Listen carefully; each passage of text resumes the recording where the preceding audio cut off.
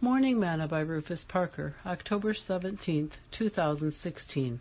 And he that keepeth his commandments dwelleth in him, and he in him.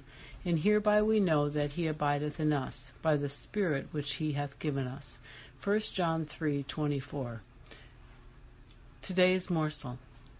Jesus made no qualms about those who were his. He said that you will know them by their fruit. There are certain qualities that come with the Holy Ghost. See Galatians 5, verses 22 and 23.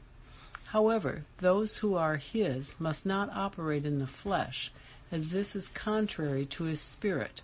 Paul also wrote in Galatians 5, verse 24, "And they that are Christ's have crucified the flesh with the affections and lusts." In other words, the corrupt passions of the soul have been put to death, that is, destroyed. It is as though they were dead and have no power over us. If God has given you his Spirit, then there should be a total change in actions and lifestyle, which reflects the Spirit that is within you. Sing, "I've got the Holy Ghost down in my soul," just like the Bible said. I've got the Holy Ghost down in my soul, just like the Bible said.